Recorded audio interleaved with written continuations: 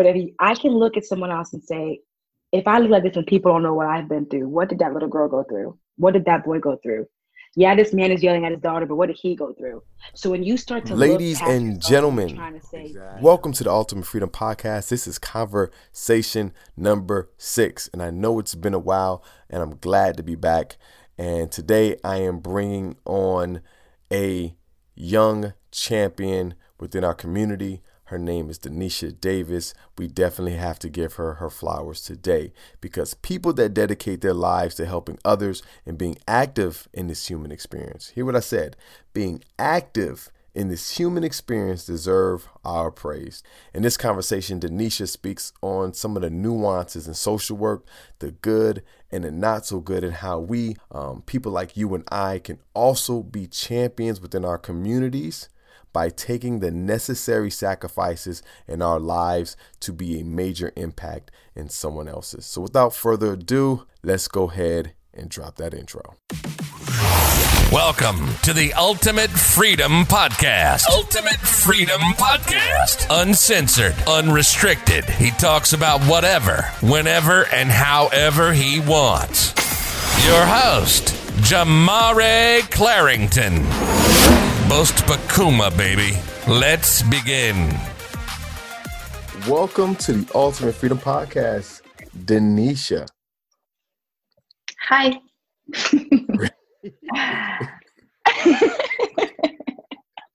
I feel like we took so long to do this. I feel like I'm on a roller coaster. I do as well. I think it's your fault, but we're not going to talk about that. We can. What we're going to talk about is the life of a social worker, and that's why it took me so long to get on here to talk about all this stuff. Okay, well, so talk about your origin. Like, what got you into social work? What has been your story so far as the development of you coming out of, how long have you been out of high school so far? Like 30 years? How long? Don't even start that. It's been 9 years. It's 9 years now. Okay. Next year would be our 10 year. Yeah, but so initially I was going into law, because that's every Haitian parent's dream. So I was going into law school, and hold on. Let's stop right there. You're Haitian? Yes, a lot of people have tried to discredit me being Haitian, but I'm very Haitian. So so that's all a Haitian parent's dream is, for children to go to law school or nursing school. Mm-hmm.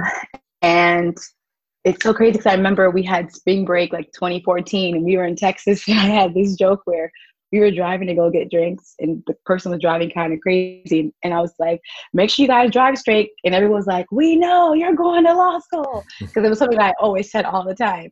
And then fast forward to 2016, Mother's Day, I was at a person's graduation party. Mm-hmm. And literally, I keep calling it an accident, but it wasn't an accident. I have to sum it up really quickly. I was assaulted, and a man picked me up and threw me on my face, and I had like gashes on the right side of my face. My lip was busted. My front teeth were broken, and this was 36 hours before I graduated from BC. And it was insane. So fast forward to my lawsuit, the attorney literally looked at me. He goes, Tanisha, I think you're a nice person. But he goes, unfortunately, you didn't have any brain damage. I can't do this lawsuit.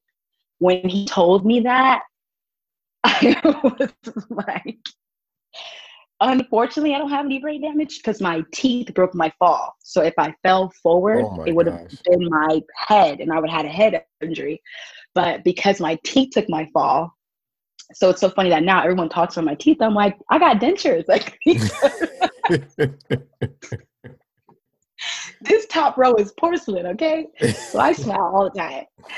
So anyway, it just shook me, and I was like, I don't want to go into law. Like, there has to be a victim in law at all times. Like, there needs to be a loss. So if I'm representing you, you have to have a loss of something. There's nothing I can really help. I'm not preventing anything.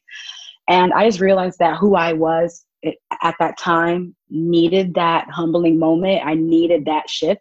And I just ran into social work. A former friend of mine. So you needed to crack your teeth. Is that what you're saying? I feel like, yeah, because, like God knows, he knows his daughter, and he knows I can be stubborn. And to be very frank, I was just going into law for the wrong reasons. Like, Okay. I had this mentality thinking that when you go into law, you're advocating for someone. Yeah, but let's say you have a year. Cases take a long time. And if I was, that public defender, you have 30, 50 people on your case. That's why people are getting, I'll talk about that a little bit later, but that's why people get pushed into taking agreements that they don't even want to take.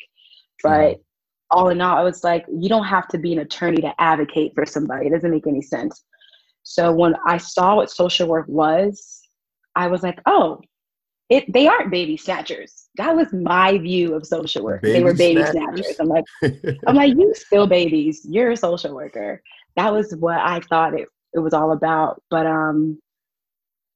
after I got a good idea what social work was, I started to look at their programs at FAU. I did my undergrad at FAU, got my BSW there.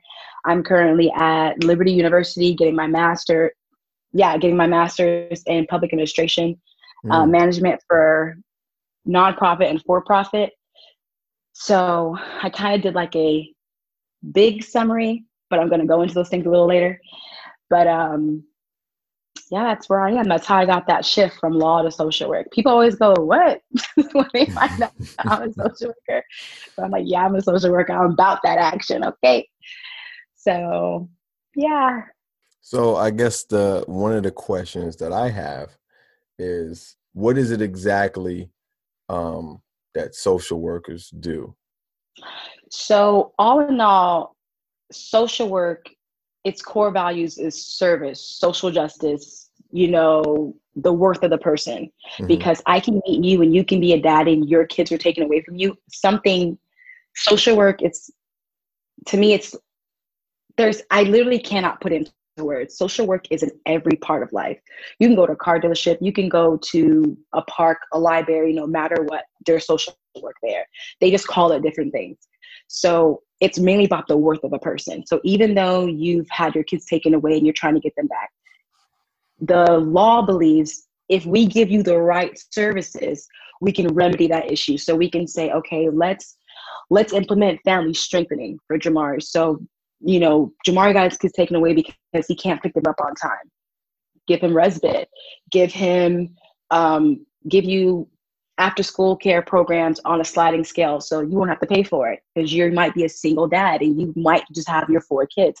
There's always an underlying issue why something happened. It's very gray. Nothing is black and white in social work unless an egregious act happened. What is that? Egregious act is always like extreme abuse or sexual abuse.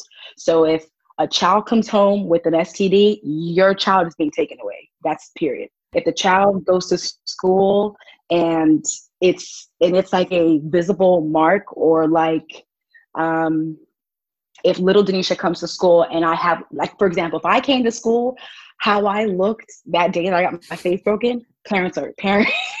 Yeah, you don't have your kids anymore. And it's not a comical thing. It's just something that I experienced, and that's how I grieve with it. What happened to me is I turn it into, it's my own comic relief. But social work, what I've learned in my 4 years going on years is I hear people say a lot that social work is a bridge. I feel like that's a cop-out, because to say it's a bridge is you're insinuating that person even wants to go over that bridge. And what's a bridge? I can jump off the bridge and I can go off the guardrails. I can be hanging off. To me, social work is a speed bump where we know something's going to happen. We just want to slow it down. We want to make sure the loss is as least as possible. So another example, I'll give you my own life. There was a period where my entire family was homeless, and it was an economic type of homelessness where it was situational. So it wasn't that we were raised that way, but it was a situation where the economy went down. So my siblings were all 2 years apart. So my sister was 15. It was 15, 13, 11, 9, 7, and 5. I was 9 and homeless. But no one would look at me and think that. Like, I went to a private school with all my Caucasian friends in my plaid uniform. No one had any idea. And Wow. something like that, in my mind, I thought if a social worker found out that we were living in a motel, you know, 2 parents and 6 kids, they would have took all 6 of us away and we would have been scattered, right? Wow. So when you have a situation like that, you tend to go, how could we remedy that situation? So even if all 6 of us, we all have different perspectives of how we endured that homelessness. Like the 5-year-old, he's just kind of like, oh, this is sweet life of Zach and Cody. Like he doesn't even notice. He doesn't notice. Yeah. But my oldest sister, she took the brunt of it because she had the most sense. She was most aware. She was 15. You know, she was 17. Like she was in high school. You know, she really noticed like, wow, my family has experienced homelessness. Meanwhile, preparing for high school graduation. So I'm saying all that to say none of that is going to be the same for all 6 of those kids, not to mention for the parents. So even if the family is enduring homelessness, you don't want them to say, you may be homeless, but you're not hungry. So what, as a social worker, what can you do to make it not sting so much? To say a bridge would be my mom being of Haitian descent, they're prideful. They're not going to want your services. But if you just say, hey, mom, here's this gift card. Or, hey, let me help you apply for food stamps. That's social work.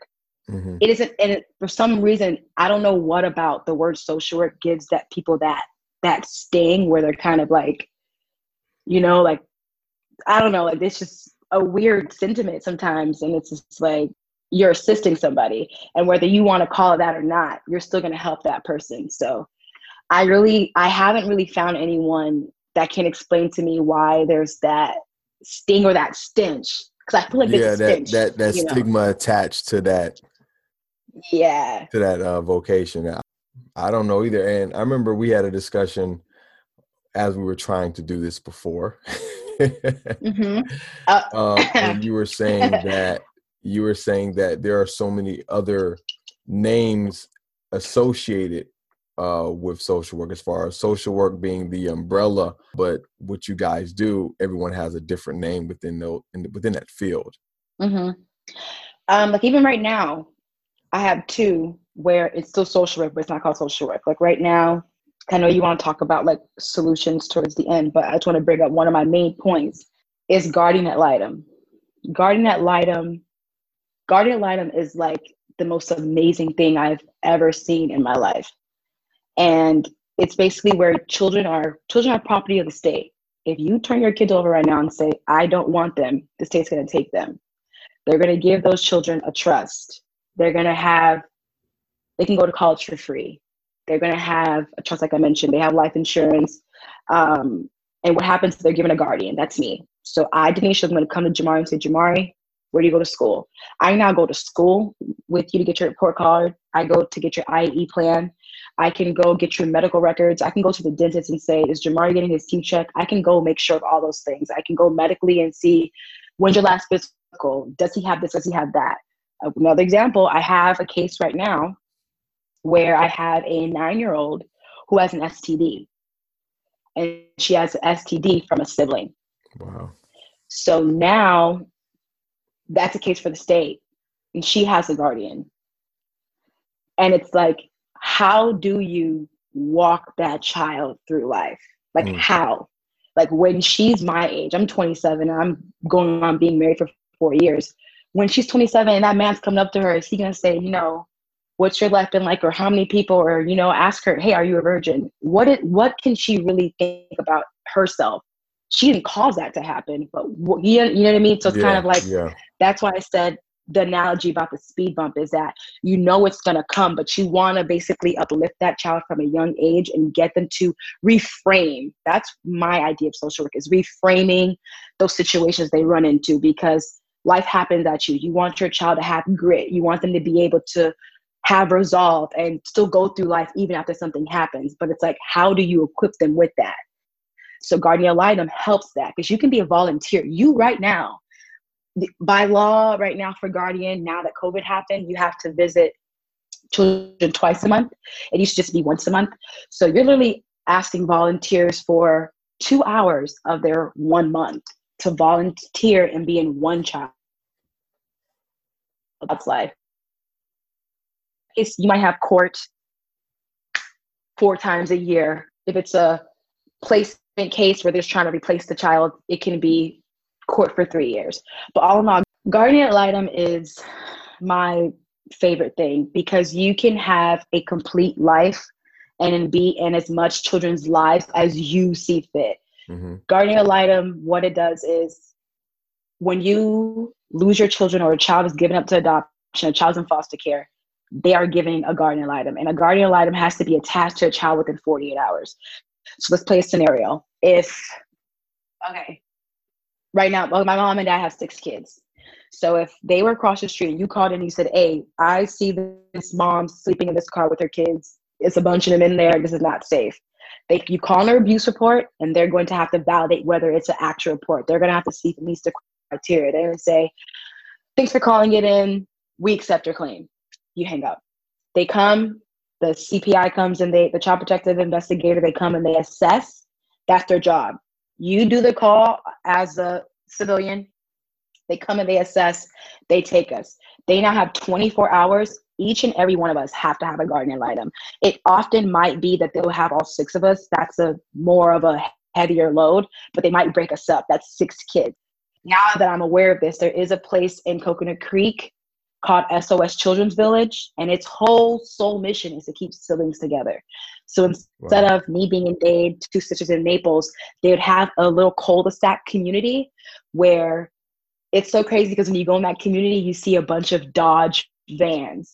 So every time I see a Dodge van, like my heart kind of lights up because I'm like, that might be a foster family, because the state puts the foster parents in the home and then they give them the Dodge van and then the siblings stay in that house. Or in my scenario, it's 3 boys, 3 girls. So my 3 brothers would have been in that house down the street and my 3 us girls would have been down there. They would have kept us together.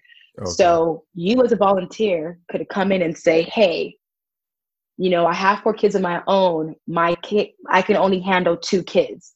They would give you 2 kids where you would do what? You're basically their parent for 6 hours of a month.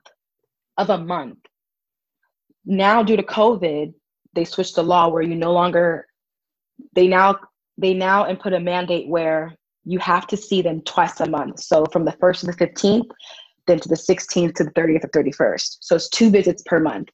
And you just literally assess them. So you see, okay, is Danisha wearing clothes? How is she? You go check the microwave. You check the fridge. You check my room. You check, do I have my own bed?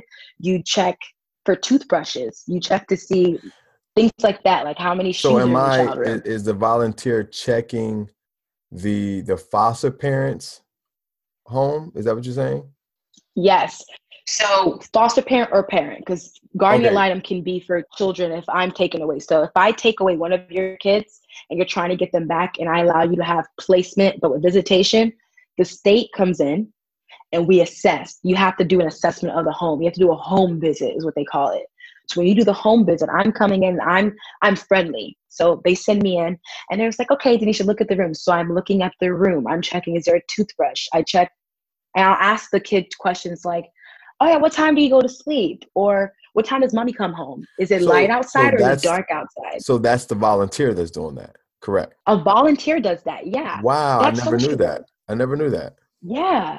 The volunteer can do that. And what's crazy is I remember when I first did my interview and the interviewer was speaking to me, she told me how she'd been doing it for 18 years. And she told me, I'll never forget, because she got so choked up. She's like, I've seen 4 of my kids get married. And she's like, to me, I have 9 grandkids. Like her children that she watched grow up in guardian ad litem went to go have kids. She went to their baby shower. She's been to graduation. So it's like, as long as you and the child are willing, you can be in that child's life forever until they say, Jamari, I want to be my own man now. I want to be my own woman now. The road ends here. They say that, you can cut yourself off. But if they say, I want you here and you want to be there, you can do that. And that's what guardian ad litem is. You can go to school. I've pulled report cards. Like the reason why it took me so long to talk to you tonight, I was pulling report cards, doing a report to send to the court for a judicial review where they talk about placement. They talk about your education. They talk about a child having a normal life. There's even a portion in the court document where it says normalcy. Like you want that child to believe, okay, I get it that these people keep calling me and I get it. I'm in the system, but I'm a kid. Yeah. Kids that are in foster care don't think that. kids that are in foster care don't really get to enjoy prom and getting their hair laid and doing their nails and picking their first clothes for school. Like, you don't get to do that. Like, you don't get to put on your clothes and be like, Dad, look at my clothes. They don't have that. So to have a volunteer come in and say, all right, Jamari, get in the car. I'm taking you to the mall. Come on. You know, that little moment, like, to me, that stuff is normal. But kids in foster care and kids who have been put into the system because of negligence, abuse, and often sexual abuse, they don't get to experience that. And the part that I really hope that people who listen to this, they get this part, is that as a volunteer, you can change that. Because if you think that these things happen to children in their young bodies, and the amount of trauma and the lack of emotional intelligence that happens to them in their adolescence, that's why we see so many adults right now that do not know how to function. Yeah. There's a gap there. They regress. I'm not gonna lie, you're making me think. I never knew that's that. You all day. I never knew that, and I definitely want to look that up, and definitely want the listeners. How would they go about becoming a volunteer? It's called Guardian. For sure. Guardian Lidum. Yeah. Guardian ad litem. So it's Guardian, then ADLITEM. So it's like some Latin word. .org. Yeah. Yeah. Guardian ad litem. And it's crazy because it's all over America. You can be anywhere. Some states, I believe, call it. And I'm going to see it everywhere now. And I've never heard of that in my entire life. But now I'm going to see it and hear it everywhere now. Now I will. It's insane. Like, talking about it, I get so worked up. Like, my heart rate is over at 96 according to my Apple Watch. Like, you don't even know. Like, when I started volunteering and I was like, wow. Prime example, I'm in the courtroom doing my observations. I'm going to explain this so I can explain how you get into volunteering. Mm-hmm. So a part of volunteering, you have to have like your observation hours where you go to court and you just observe. So you have to swear in. So they go, everyone that's not an attorney, raise your right hand. And they say, present yourself. So I'm in there back there like, I'm in there hyperventilating. This is big black man. He's on the docket and he's like, present yourself. And I'm like, Danisha Davis, volunteer. Danisha Davis, volunteer. And he's like, ma'am, what's your name? I'm like, my name is Danisha Davis and I'm a volunteer for Guardian ad litem. He goes, I love Guardian ad litem. So then he lets all the people talk. And I'm watching. I'm not the guardian of this case, but I'm watching a case. Mm-hmm. And then he's like, what's the recommendation of the state? The state gives a recommendation. And then the lady talks, she talks, and they say, the attorney, he must have been over. He goes, what, Dad, what's your attorney? And Dad's talking. And then he goes, Guardian, what do you think? He tells the attorney to be quiet. And he goes, Guardian, come to the mic. What did you say? He has because the guardian, that's the goal of Guardian ad litem. They say it where it says, I am for the child. Because you're a volunteer and you're doing it on your time and you're doing it for the child, the state values your recommendation.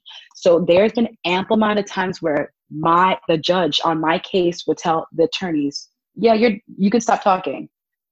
Guardian, what's your recommendation? Wow. Because they know you're like the attorney, you work for the mom, you're on a retainer. Guardian I have an attorney. My attorney is through Guardian ad litem. Like, I talk to her directly. So for every case that I have, there's an attorney. So if the father's attorney comes up to me and he's like, oh, why did you recommend for supervised visits? The attorney's going to go, don't talk to her. You talk to me. That's how that goes. Because I'm a volunteer. I'm through their program. So you don't speak directly to the guardian. If you're not with Guardian ad litem, you're not the judge, don't talk to me. I'm privileged. Talk to me nice, but don't talk at all. Sweetheart, who are you? So, and when I went into the courtroom and I did my first case, I got in the car and I literally was bawling. Like, I was crying tears of joy because I was like, my little girl didn't have to come to court. I went to court for her. Yeah. She doesn't have to know the dirt that her mom did or her mom's going through drug court. You know what I mean? Like, I'm going to do that for her and I'm her voice. So when I signed up to be volunteer, all you have to do literally is sign up. They run your background check. Long as you ain't got no, no crazy charges. Mm-hmm. You know, you can volunteer. Like, you can be volunteer. And it's so crazy because you meet people that you never would think, like, look at this little girl and all that she endured, and she's 7.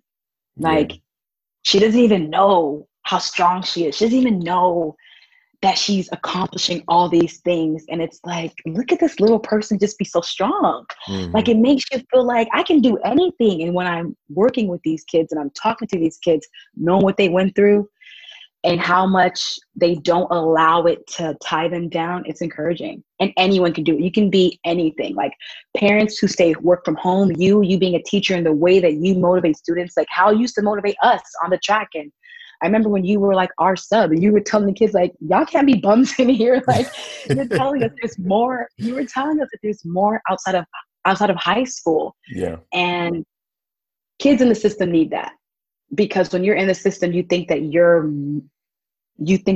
that's just your life. Mm-hmm.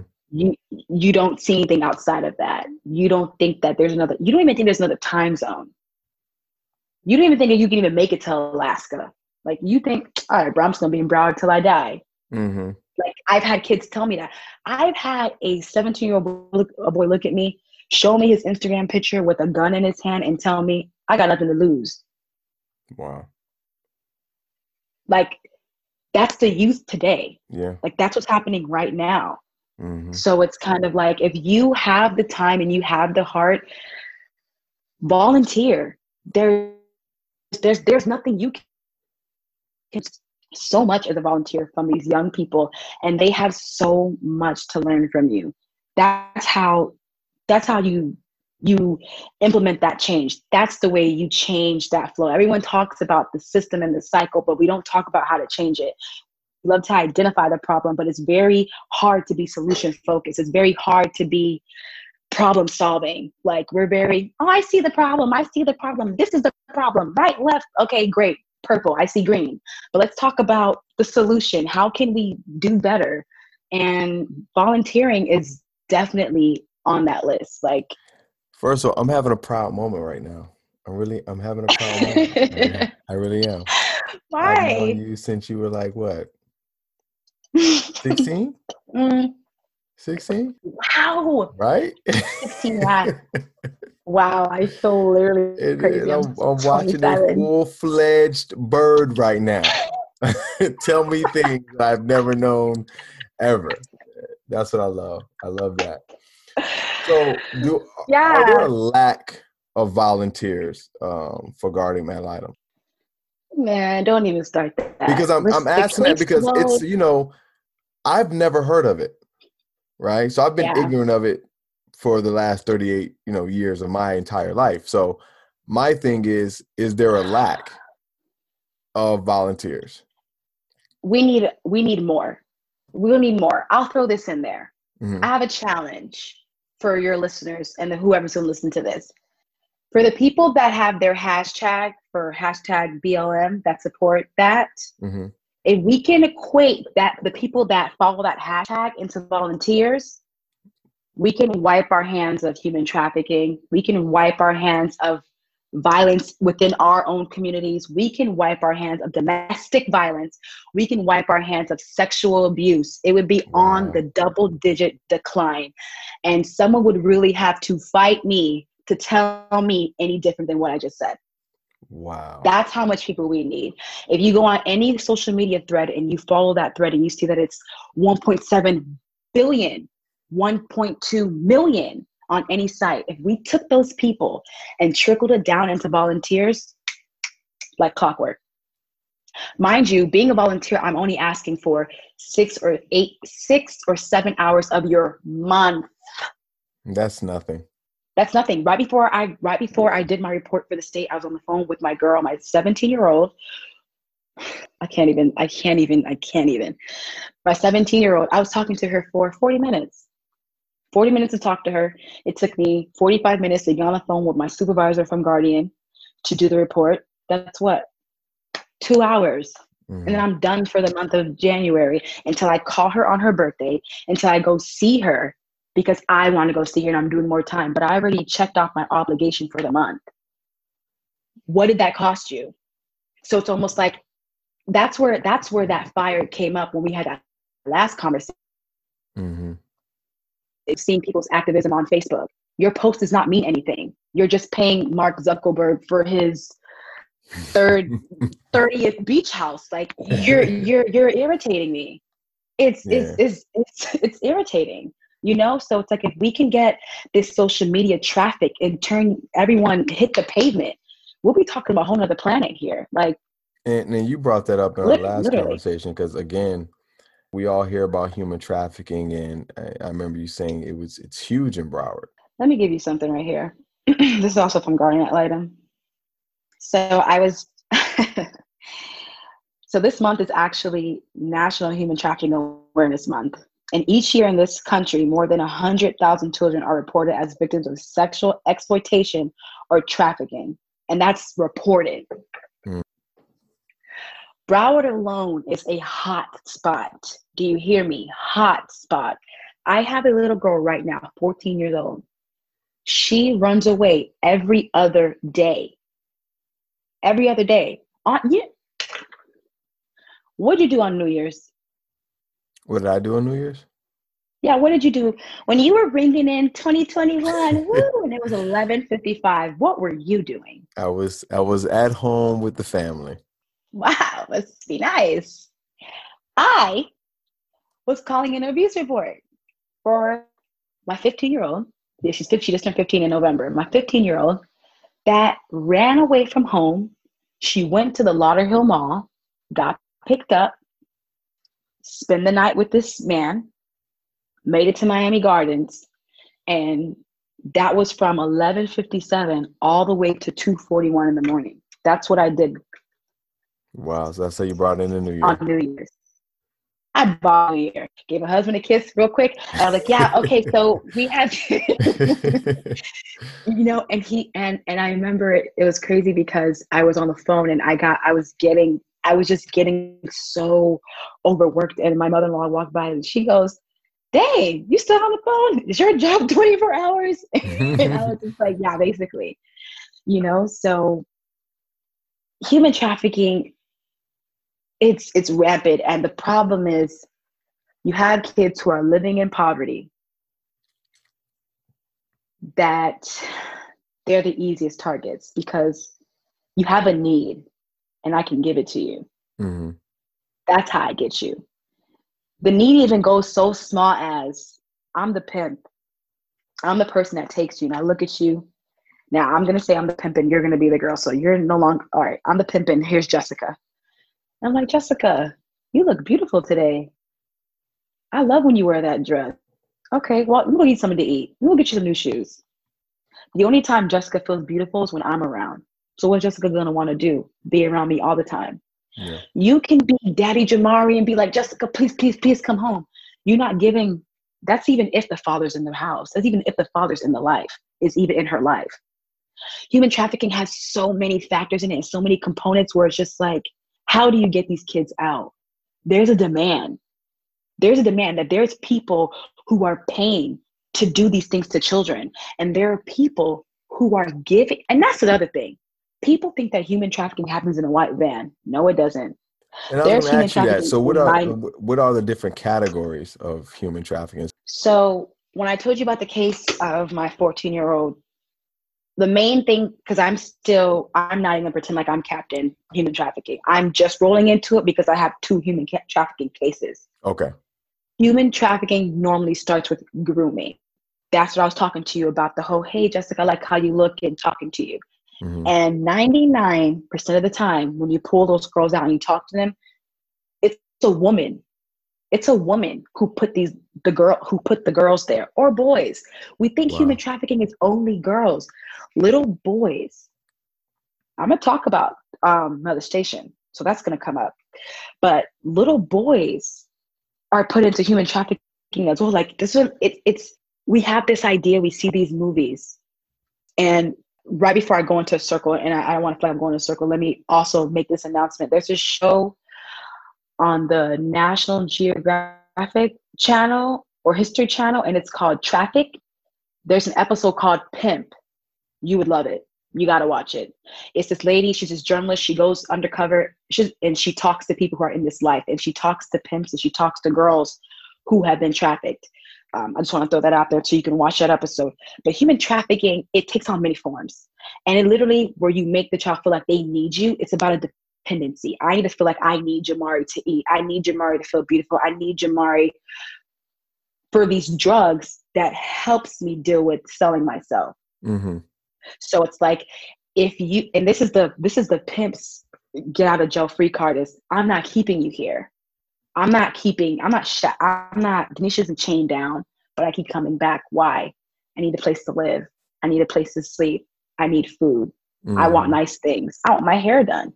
It's not always drastic, but the human trafficking part of it is just the fact that it's abuse. It's abuse. And when you're doing it to children, 17 and under, and to me, I think it should even be 17 and under. I think it's a crime, period.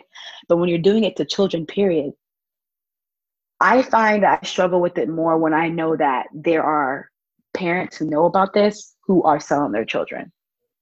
And people, I don't think people know how often that happens. It happens a lot. It happens in my own community. You don't know it. It's happening. It's like, I remember I was watching a show and they said the telltale signs when you're talking to a child, the child is not allowed to speak, but the adult always speaks. That's always the first thing that they teach you in like trainings, is that if you're my dad and the doctor's asking me a question and you speak for me, or when an authoritative person comes into the room and I'm kind of like dipping my head, or the way that I carry myself. There's certain trainings and different things that you can look at to educate yourself more about human trafficking. But I would encourage every person that's listening to go to your local community town, your town's meeting, or just a police station, or even look online if you don't even want to engage, but go look at the statistics in your community about human trafficking cases and how many that there are. There's more than we think. It's rampant in Broward. It's rampant in these low income communities. Like, if you go to Franklin Park, it's not a game. It's not a game. I can go sell drugs and get caught. But if I sell a person, I'm making money back tenfold. It's a $1 billion industry. Why sell drugs when I can sell a person? For what? That's a lot of information to take in. Yeah, it's crazy. And you're right. The crazy thing is, we do get one perspective of human trafficking, right? We get the perspective. What was it? Was it a movie called Traffic? Yeah, it was called Traffic. You get the foreigners coming in, rounding up some girls in a semi truck and driving them away, and then putting in these sex rooms, I guess. Mm-hmm. That's what we see, right? We don't see all the other boys being a part of human trafficking. They said young black girls and young black boys are the number one when it comes to human trafficking. I gotta watch myself whenever I talk about, I have to watch myself because I get really, really into it when I talk about young boys and how they're not protected and how they're expected to grow and be these men, and no one raised them to do that. You have men in America today that were raised solely by women, where they lack emotional intelligence. You're stepping into that realm, definitely. Definitely that realm that I've been telling people about. You have a lot of women raising men or trying to raise boys into men, and they themselves don't have a point of reference of what a man actually is, because they themselves wasn't raised by man. So you raise these little boys, and you see it where the mom knows that he's bringing in money because she needs help. She needs help paying some of the bills. And now he's bringing in money, and she doesn't ask or care where the money's coming from. She knows he doesn't have a job, but where's he bringing the money? Where's he getting the money? And I think that's a major problem. And I see it all the time. It's that slippery slope where the mother knows that, he's getting it from some, nefarious acts, but the bills need to be paid. And him bringing in money kind of alleviates the pressure of her working so much? I just, whenever I get to the point I'm thinking about it, it's like these little boys are raised without fathers. So to me, a lot of times when I'm talking to people, because when I did my undergrad at FAU, and I would take my social work classes, boy, them girls used to come for me because they were being there talking, and social justice, what's going on? Did you see the news? And Trump has cages. I said the number one issue in America about it, I don't want to talk. Because if you don't go and look at the effects of not having a man in the house and the effects that it has on building that man and what men turn out to be in America, you're not playing with me. If you're not going to go look at those statistics, I'm not going to have the conversation. Because, prime example, Franklin Park. Franklin Park is the poorest county in Broward County. Mm-hmm. Why? 90% of those homes in there are single mothers. And what can you do to what is the worst thing you can do to a young Black boy in America? Raise him without his father. So, but now let's go back into this conversation. We talk about the system, right? The system is your daddy. The system gives you a food voucher. The system pays for you to live. Franklin Park is so poor. And with that poverty line and people living below the poverty line, you have these young boys that are raised in poverty. So what do they know? What do they know? If they don't have a teacher like you, if the educational system is not giving them what they need and they only have the view of Franklin Park, what are they going to think? I'm going to get it how I live, right?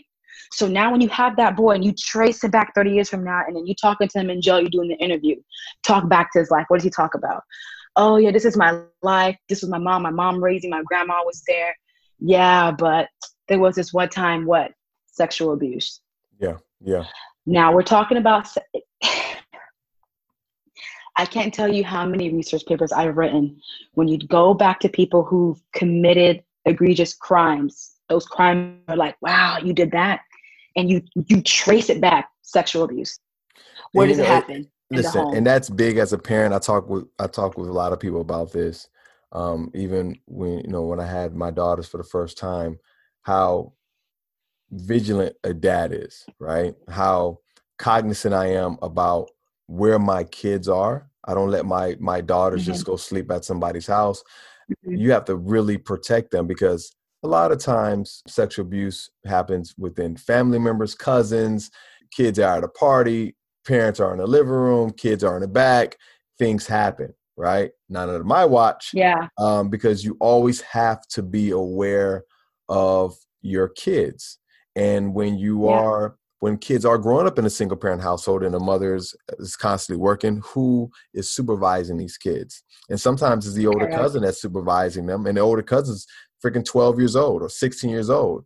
That's when abuse happens. And I think that's one of the things that then within our community that we have to really pay attention to is the kids need to be protected, especially young Black boys and young Black girls, to end a cycle, to stop something from happening. 90% of, like you said, 90% of the families in Franklin Park are single parent households. How do you stop that cycle? Right? You have to really get to the young men at a very young age, and you have to teach them how to be men, and how to be protectors of your community. And I think that's one of the things that we mess up in is we think that, especially this comes from I think that it comes from women that didn't have a father in their life. They want to associate a man with money. You're the provider. You bring in the money. No. Oh yeah. No, not necessarily. The man is the protector first. He provides the protection. The entire unit provides the economic aspect of maintaining a family. It's not just one man that's doing it. It's not just the mom that's doing it. It's everybody that's within that village. And that's what we kind of felt, we fell from. We don't have that village anymore. Oh, that's not there anymore. No. Right. And it's not a cultural thing as far as just African American or Black American thing. It is it's an American thing within itself, because what happens is the primary unit of a family, or the nucleus of a family, is the mom and the dad. right? Grandma and Oh yeah. grandma somewhere else, you know, we put them in homes. We try to get away from the old people as much as we can. And aunties and uncles, they can be in other states. And so you don't have a Yeah. nucleus anymore. And the people that are helping raise your kids is the educational system. That's who's raising your kids. The educational system is predominantly raising your kids. And so it's a good segue as we, get into, COVID-19 is now parents Mhm. are realizing how big of an impact educators are. And educators are realizing, hey, y'all just see us as babysitters, not educators, Yeah. right? Yeah. And that's the biggest problem. Or we need y'all to teach our kids. No, you need to teach your kids. It begins at the home. An educator is a person Yes. that's supposed to guide your child to information and assist them in learning. But you can't Mhm. make a kid learn if they don't want to learn, Right. And also the school's not going to teach you those core values. Like, Mm-hmm. again, that's why I referred to before about the emotional intelligence. Like, for example, when you have that, and it's something that I cannot stand hearing parents say, quit crying if I give you something to cry about. Why is that okay to say that to your child? Y'all gotta leave that. Like, the problem is that people don't even know how to deal with their own emotional. So you raise these hypersensitive people, and let's go down that route again about men. And then when you roll into this situation where they're not able to function in society and they're having these situations, that's not the system. You did that. You raised your son that way. He does not know Facts. how to deal with his emotions. So if here I am and I'm Johnny and Jamari looked at me crazy, instead of saying like, bro, you good? Like, Jamari, do you have a problem? I'm dealing with my emotions. I'm gonna shoot you. Mm-hmm. Mm-hmm. We watch the news. It happens. It's real life. So it's almost like the school is not gonna teach you that. But at the same time, it's like, who taught those parents that? So now we roll into that thing where it's kind of like, okay, how can we change that now? That when will parents know better? Or now that you didn't know that information, you know it now. How can we do better? And I say this, and this is what I learned as a parent, is it requires Mhm. a lot of introspection every single day. Every single Mhm. day when I'm talking to my kids. If my son is trying to get my attention, if I come home from work, I have to be cognizant at that moment and say to myself, and I do it all the time, like, he's telling me a story or he's rapping, I immediately stop whatever I'm doing and I look directly at him and I give him his soapbox. I let him do his rap, tell me his story, because I Yeah. realize, Aw. one, they're not going to always seek your attention. They're going to get to a point where Mhm. they want to do their own thing. And Yeah. it's okay for you to give up 5 minutes, 10 minutes, because that's all they want. But it Absolutely. requires that introspection to say, hold on, what's more important? Watching this basketball game or having this moment with my child? Because although it may not be big for you, for them, It's it's huge. huge. And it's an Yeah. everyday thing. It's an everyday thing. And as you alluded Mhm. to when you said, don't cry or I'll give you something to cry about. These are things Yeah. that when you say it, because your parents said it. So this is what we do. We say things because our parents said things. And even though as our parents are Mhm. saying these things, we told ourselves we're not going to be like our parents. Well, you are, because these are the things that they can Yeah. continue to condition you with. And only when you become aware Mhm. of that conditioning and say to yourself, why am I saying this to my kid? Or why am I saying this to this person? Then you realize you don't truly have a true understanding of why you're saying it. It's just been said to you and you just regurgitate it, and your kid will do the same thing.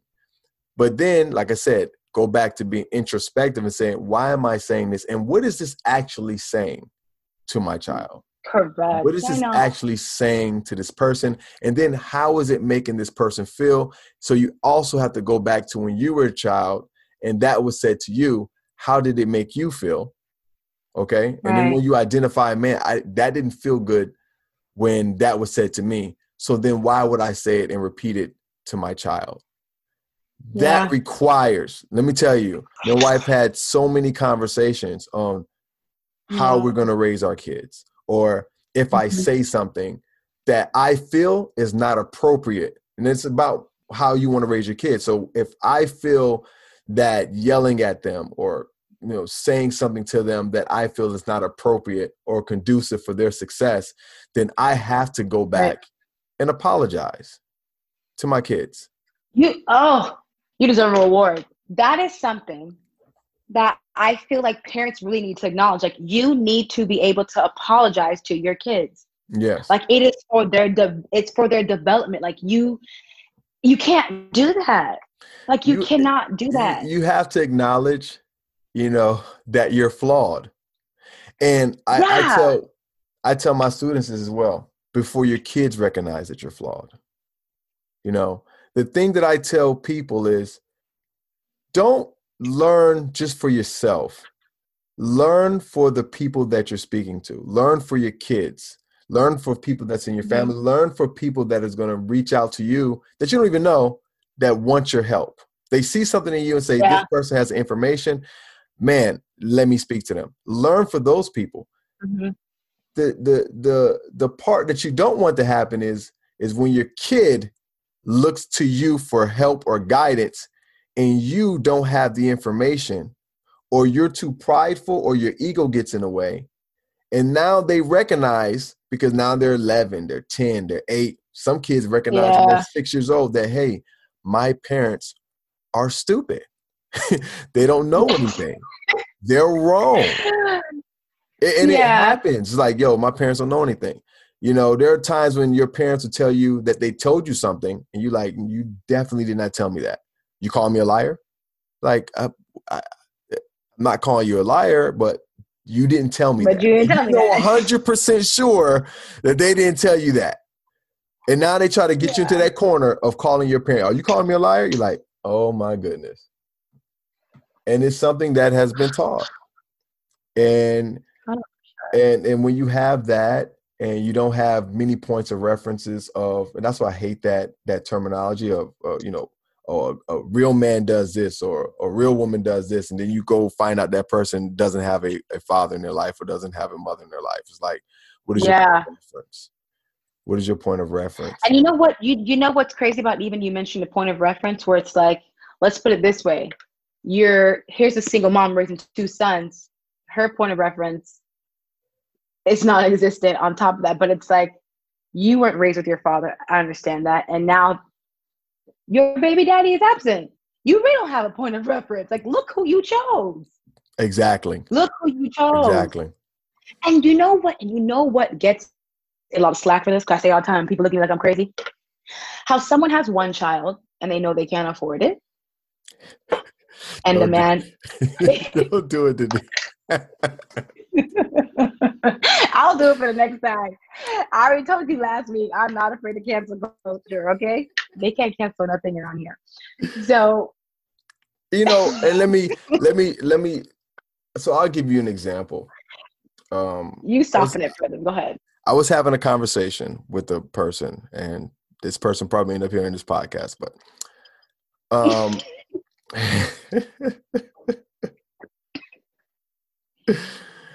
and so she asked me, she's dealing with a situation with not her baby's father, but a boyfriend, and asked me how could she get through the situation.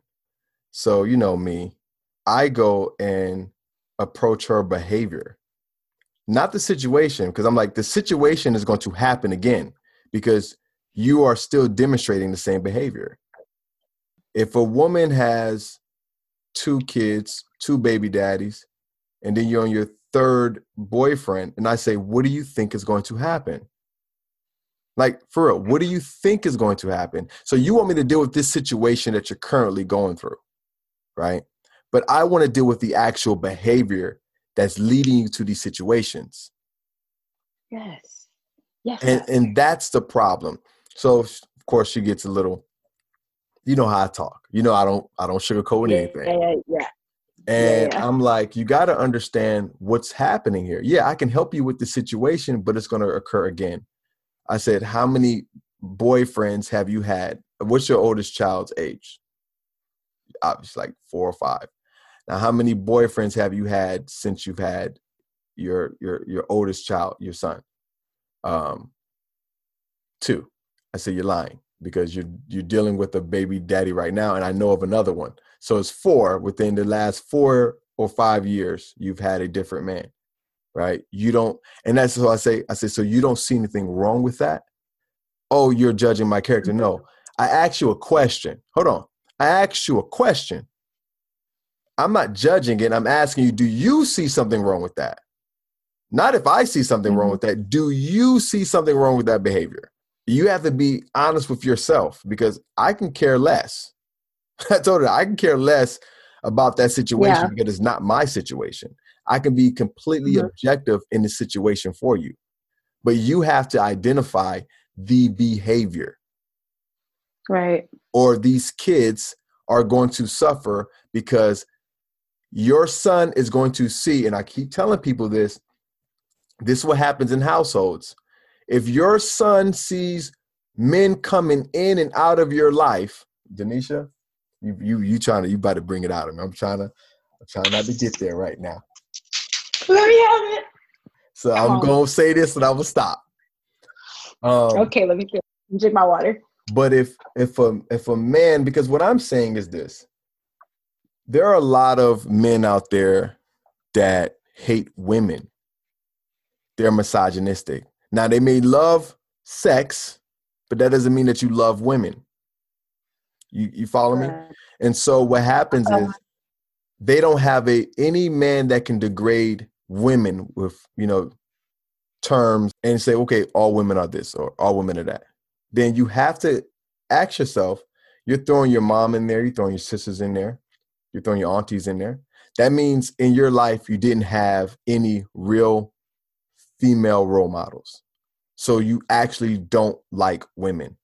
And I tell women this, and I tell men this, that it comes from, one, a man seeing his mom having different men in the house all the time. The daughter seeing her mother have different men come in the household all the time. They will demonstrate that behavior later in life. It's not complicated. It's very simple. I wouldn't even, listen to me, Danisha, I wouldn't even talk to a girl that had a kid. And if I did not meet her kid. Like, oh, no, I don't want to. Not because I'm not feeling you. It's because I don't know if this is going to last, and I don't want to develop a relationship with that kid, and it don't last, and now that kid's looking like, yo, what happened to Jamari? And men do this. And they use kids as pawns to get to the woman. Like clockwork. And women fall for it every time. I don't know. And so to come back full circle, this is the danger, Danisha. The danger is this. Why are you bringing strange men around your daughters? I'll wait. Because these are the same type of men that come in. Stare at each other. Huh? I said, let's both ask good questions and stare at each other.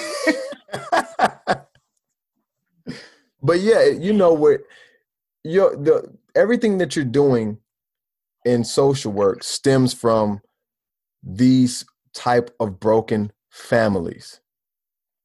Yes. Right? And so if you can begin to mend back the nucleus of the family, and make people more conscious of their behavior as far as how they treat their kids and who they have kids with. And I tell people this all the time. Me and my wife came together and decided how we were going to raise our kids. Like, we actually had conversations about how we were going to reward and punish our kids. And we still haven't figured it out because our kids are spoiled as hell. We still haven't figured it out. I just told her we're making we call it the Skittles jar. It's like, it's a punishment jar, but you don't want to call it like a punishment jar, right? It's the actual, hey, you got to go to the Skittles. Right. And inside that is going to be like, no Wi-Fi for a month, no whatever. Right. And, you make them Oh, I'm close gonna their eyes use and they got to pick that. it out. And, they pick it out and they open the slip up. And, okay, now today you got to go run a mile. And I know one of my daughters don't like to run, so she going to hate that. Right. And Oh, we try okay. to create different ways because obviously growing up in, a Black community, we're used to getting our butts whooped.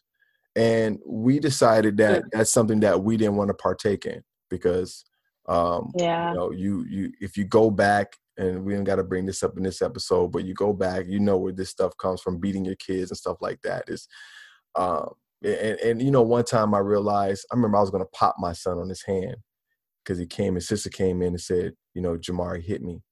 And I said, boy, give me a hand. Because that's how, that's what you're supposed to do. Boy, give me a hand. And Yeah.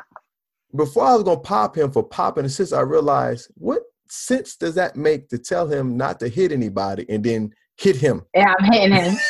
Yeah. It didn't make any sense to me. I was like, you know what? Okay, yeah, that doesn't make any sense. And you start to realize those things. And in order for your job to be easier, we got to make people more cognizant of what's really going on. We got to get more volunteers out there to people that are doing a lot of positive things in the community. One thing that I say is a lot of people that have great careers, you don't really see them in certain aspects of the community. Like you'll see basketball players come out to the schools and football players come out to the school, but where are all the other career fields and talking to the people of things that they can get into, I think that's really where listen, this conversation me or having is like a date night for me and my husband. Like we talk about this stuff like all the time. Like we are I'm telling you, you should see my husband's Facebook page. Like the way they tried to cancel my buddy, like they really become friends. So honestly, like y'all don't want to see me, so it's okay. But what you're saying is absolutely correct, and that's where I get so frustrated because I'm saying, with the athlete aspect of it, and those people in those lives, we really act like it's this false humility. It's this, I made this post, so I did my duty, and I'm looking down on you. You made a post. That is, Yeah. It equates to nothing. You wrote a check. Yeah, you wrote a check is so you don't get taxed on it. You have these rich people who do those things, but it's like the quality time and the mentorship and I'm going to walk alongside you. Yeah, That's what these children need. That's what people need. Actually, I'll take the check. So if someone wrote me a check, maybe I'll take it. But in light of what I'm saying is it's more than that. You gotta do more. You have to do more. And that's the problem. Yeah, that's the point that I was making, is that we act like we don't know that that's not our being. We're selfish people. So if I'm a doctor and I'm making it, I ain't worrying about Jamari and his poverty rate over in Franklin Park. No, I'm here. I like how you I'm just here living over here in Tamarack. keep throwing my name. I know I keep throwing in you every some hungry scenario. child. It's I throwing my name know. all up. That's Now I'm in crazy. Franklin. What Now is you it? Shoot. You in Franklin Park. You just I'm in poor. Franklin You Park. part of 38%. You throw my name out there. Seriously, But man. Danisha, I realized, we're gonna have to do more than one. We're gonna have to bring you back on again. Yeah. Definitely gonna have to keep doing this. But Yeah, because I for wanted to sure. get into, and we'll talk about that next time, because I see you're extremely passionate, and it makes me smile. You're extremely passionate about what you do, which is rare to see people so passionate about, helping people, especially in this, social media age. Everybody wants to pretend to be caring, but not a lot of people are actually doing actual things to demonstrate that. So I wanted to get into later on is, when are you going to put your nonprofit or business together to help the people? When are you going to, because we talked about this now, get your blog set up? There's a lot of information that I think you said that I didn't even know, and I think a lot of people don't know. And I think your Mm-hmm. voice could be one of the voices that can lead people to this information so that they can help more people. They can volunteer their time. Like you said, it's not a lot of time, right? You can volunteer Oh, as much or as smart. little. But I think Mhm. any time with some of these kids that feel like no one cares is a lot of time. And you see that. Yeah. And I think that's very powerful. And I'm now, since I'm aware of it, now I have to do something myself. Yeah. I'll definitely send you the link for Garnet Lightem. So when you do like your description stuff, you can kind of have it there for people to see. And it's so funny you're talking about that is because part of the call that I had with my 16-year-old, she's currently in a group home. And it's like, although the state knows, and it's like a common thing where we know, oh, that group home is bad, that group home is bad, and these locations are bad. The state has nowhere to put them. We have nowhere Mm, to put them. So they have to go there. So literally, I bust into the bathroom. My husband's taking a shower. I'm like, we got to open a group home. We're going to name it this. Da, da, da, da. He's like, I'm taking a shower. So, but the bathroom is like our think place. So, he was like, okay, babe, write it down. We're going to talk about it after your podcast. So it's probably going to be like a car ride conversation tomorrow or something. But no, for sure. I definitely do want to like open something and like help these families and help these people because it's all about reframing. Because I easily could have said, I endured my own abuse. I endured my own assault. I endured my own homelessness. And that's my experience. I'm going to keep it moving. I could have easily been that way. yeah. But to know that you've been through something and you're looking at somebody and you're going, I can sit here and tell you things that happened to me and like, Danisha, stop playing. Mm-hmm. That's me. But I can look at someone else and say, if I look like this and people don't know what I've been through, what did that little girl go through? What did that boy go through? Yeah, this man is yelling at his daughter, but what did he go through? So when you start to Mm-hmm. look past yourself and you're trying to say, damn, Exactly. you get out your own head. Like I don't even have time to process what I'm going through because I'm over here. Here's a question. Have you ever made a missing flyer for someone before? No, never in my entire life. Okay. Well, okay. So yeah, okay. I hope. That's Yeah. what I'm doing on New Year's. Yeah, that's what I'm doing on New Year's, and that's what I'm trying to help a mom through. Like, you've ever had a parent on the phone, like, boo-hoo crying, saying, Miss Nisha, I don't know what to do? Like, That is, I when you remember have someone, me and a father, I think it was on the basketball court, we were talking about that's the worst thing that a parent can go through. The worst thing I think a parent can go through is not knowing where your kid is, not knowing if they're dead or alive. That is the worst thing that a parent can go through. Yeah, man. Yeah, I don't even want to imagine it. I had a conversation with my kids, and I actually texted them all this morning too. I was upset with them yesterday, and I was telling them, you don't understand how blessed you are. Like, you take everything for granted because you just have it. You just have it. Your father protects you. You don't know what it feels like to go unprotected. You don't know what yeah, that feels like. You have a father that's always telling you that he loves you. You don't know what it feels like to have someone not say that to you, right?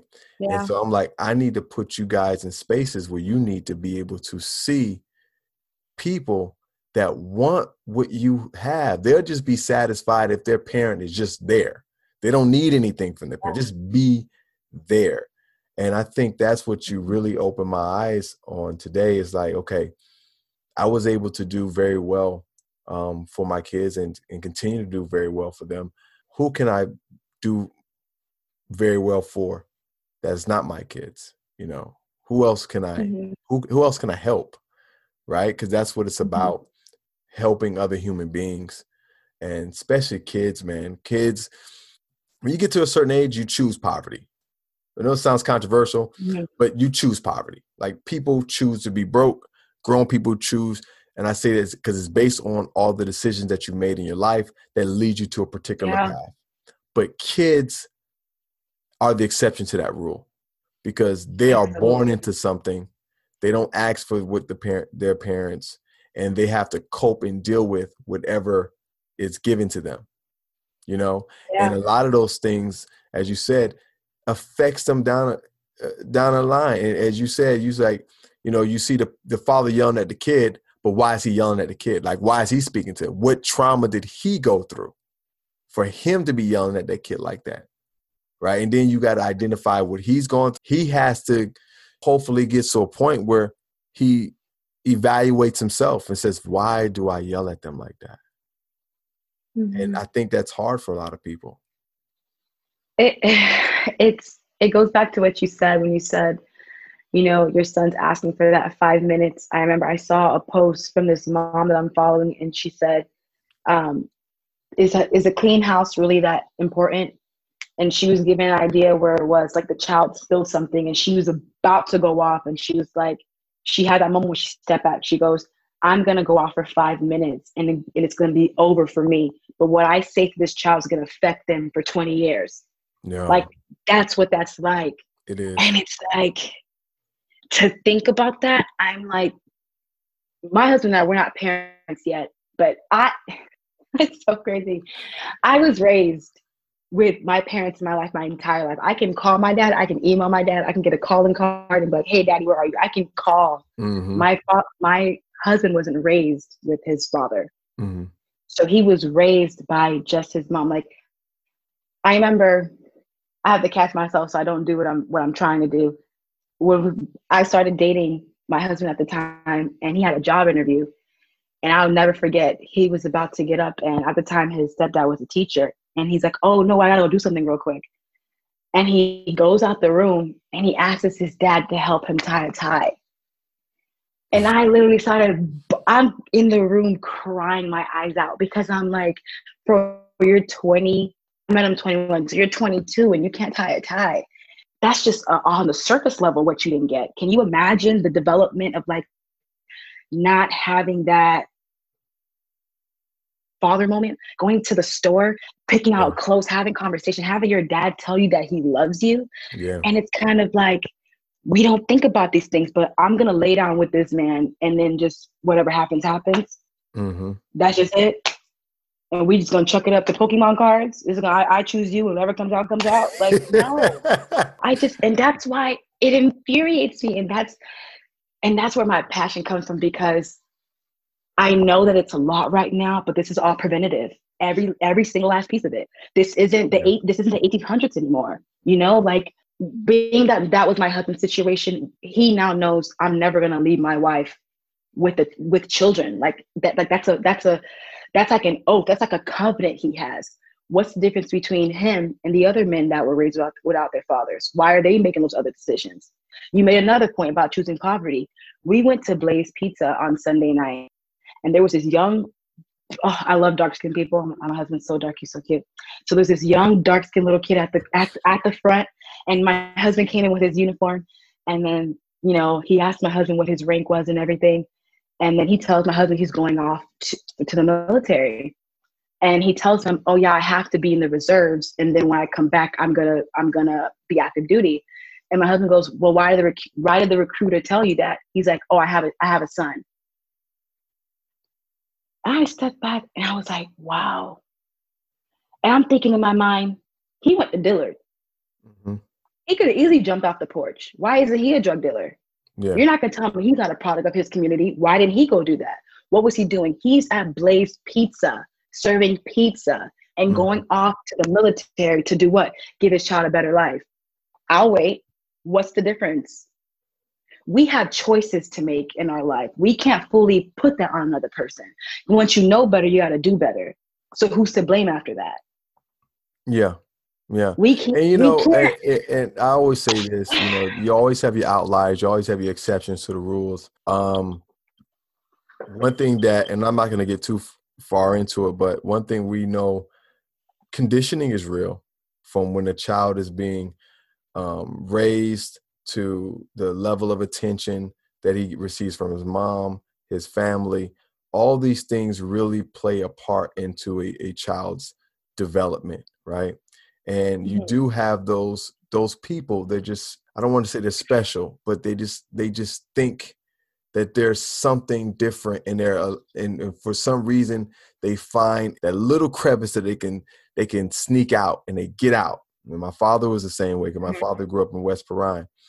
And you compare my father to the rest of his family, it's like, dude, how did you come from this place, right? He found his moment, right? My father was in love with animals, catch hawks and stuff. He was like a weird kid. and that was his thing. So that was the way that he could be himself among people that was trying to make everybody be the same. And so I don't know what it is. People follow the crowd. You've seen it at the Capitol building. People follow. I want to talk about it. No, we're not, because I don't know how long we're into that. I'm going to break this thing up into like 1,000 parts. Hold on.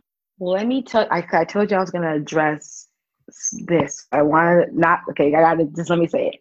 I'm gonna let you say it, and we about to. It is 11:23 p.m. I want everybody to know that this is not an ordinary podcast done during the day. It is 11:23 p.m. and she still wants to go in. So let's go. I still got played. Okay, let me check with Woody. He said I still got time. And whenever Danisha, it can never be ordinary. So I was talking to my husband again, and he showed me that they're offering rewards for people to give information about the people who are on Capitol. Mm-hmm. Rewards, in English, layman's terms, snitching, right? Okay. All of a sudden, snitching is accepted in the Black community. And I'm very confused, because where's that energy when the molester is in your house? If the person that molested you, you have to come home and see them every Christmas, every 4th of July, every Mother's Day, every Father's Day, every grandma and auntie's birthday. Why? Oh, are you on mute? For some reason, I think you can't hear me. What? Oh, I'm confused. No. I'm gonna hit you with the 2012 Danisha. Mr. Clarendon, I need an answer. Don't play with me. I just want to know, where's the energy? That's not fair. You can't do that. And I'm gonna bring the seriousness back, because the molestation on young boys is rampant. And the reason it's rampant is because no one thinks it's happening. And child-on-child molestation is a thing. It's a thing. That's true. So when you brought up the cousin and you brought up mama, let me give you another example. You got the single mom, who wants to go to happy hour at Euro on ladies' night on Thursday night. I used to be there in 2014. You let your cousin watch your children, and now you wonder why your daughter doesn't talk anymore. All of a sudden she's weird. Why you don't talk around? Why you don't speak around family come around? Why you don't speak? That's another thing. Let me be for real. Parents have to stop telling their children stranger danger, because stranger danger, that's from 1889. You need to tell your children what's safe and unsafe, what's proper and improper touch. The first time your children can speak, they should be able to say, no, I don't like it. No, I don't like it. Those exact words. So in that moment where you notice a shift in your child, it's not, oh, fix your face. Mm-hmm. You should be able to look at your child and be like, why did he act weird whenever? Hold up. Are you paying attention? You can name me all of the Kardashian kids and all their cousins, but you can't tell me if your daughter's acting different because someone touched her. You want your bills paid that bad that you're going to have that boyfriend in the house and it doesn't matter? I just need an answer. I'm telling you this because I've seen this, I've lived this, I've wrote this. This is real life. People do this. They know that the person in the house has molested their child, and mom is the word. That's strange. And I have to come to the family function every Thanksgiving and see my molester there. I'm confused. Mm-hmm. Is there a map in here? I need a map. Where's Dora? Because I'm the explorer. Listen. I got more for you, so let's cut the video. I know you do. Let's tell people. I know you do. I know you do. So what we're going to do is going to wrap this one up, okay? Let's wrap it up, guys.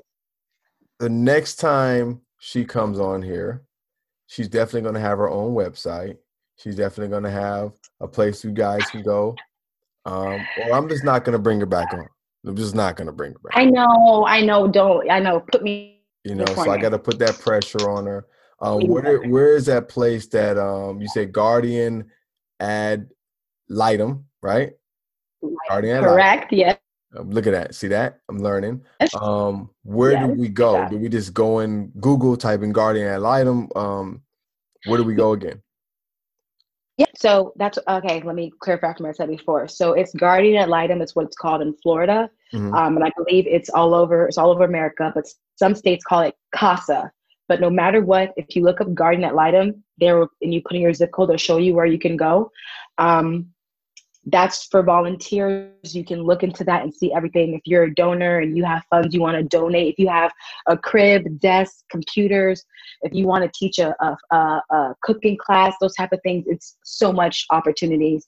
Another place I also mentioned was SOS Children's Village. I only know about the Coconut Creek location, but I believe it's also nationwide. Another place I want to really shout out and really bring attention to is Jack and Jill's Children's Center. It's down on Broward, I'm bad with directions, but it's downtown right across the street from the Fort Lauderdale Police Department. Yeah, I heard of that one. They have so much services for parents. They teach a parent strengthening class. They do resumes for parents. They help parents with their own emotional intelligence and social conscious discipline. I definitely want to talk about that. That is huge, huge, huge for parents and just huge for any human relationship. Yeah, I would definitely just start off with those three things, and especially volunteering and just getting into those type of places. You will definitely meet some families and some really cute, adorable, chunky kids that would love to see you. They'll remember your name. And just get out there, guys. Like, if you take anything away that I said today, you liked or disagree, I want you to know that volunteering is the only way to implement a wrench in that change that you want to see. That's that. Wow. I like that. Look at you. Look at you. All grown up over there. I'm trying. I know. All right, Danisha, I appreciate you coming on. Okay. And we'll talk soon. Okay, bye, friends.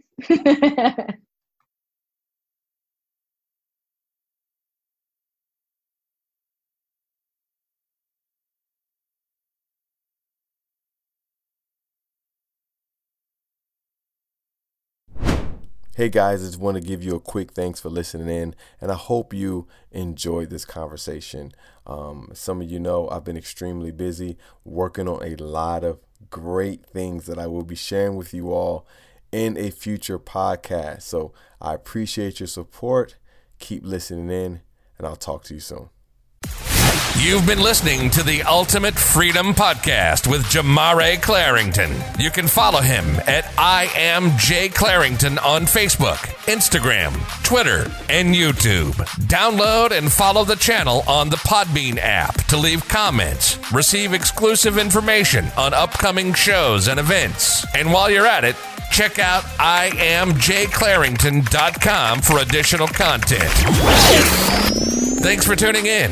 Good morning. Good morning. Good afternoon. Good afternoon. Good evening. Good evening. And good night.